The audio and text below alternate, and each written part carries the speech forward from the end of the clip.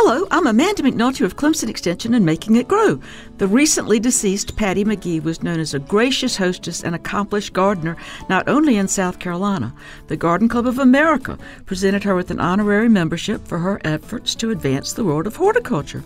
For 30 years, she worked intimately with gardeners and expanded both her knowledge and theirs at her Anson Street home in Charleston. Generously opening her garden for tours, she wanted knowledgeable persons meeting visitors, using correct scientific names, and the Charleston Horticulture Society docent program was an outcome of that request. As an existing live oak grew, the garden changed from sun to shade orientation, and McGee embraced the opportunity to work with and not against nature. Her charm and graciousness extended to hosting Spoleto performers, whom she and her husband Peter entertained in addition to stars of the gardening world.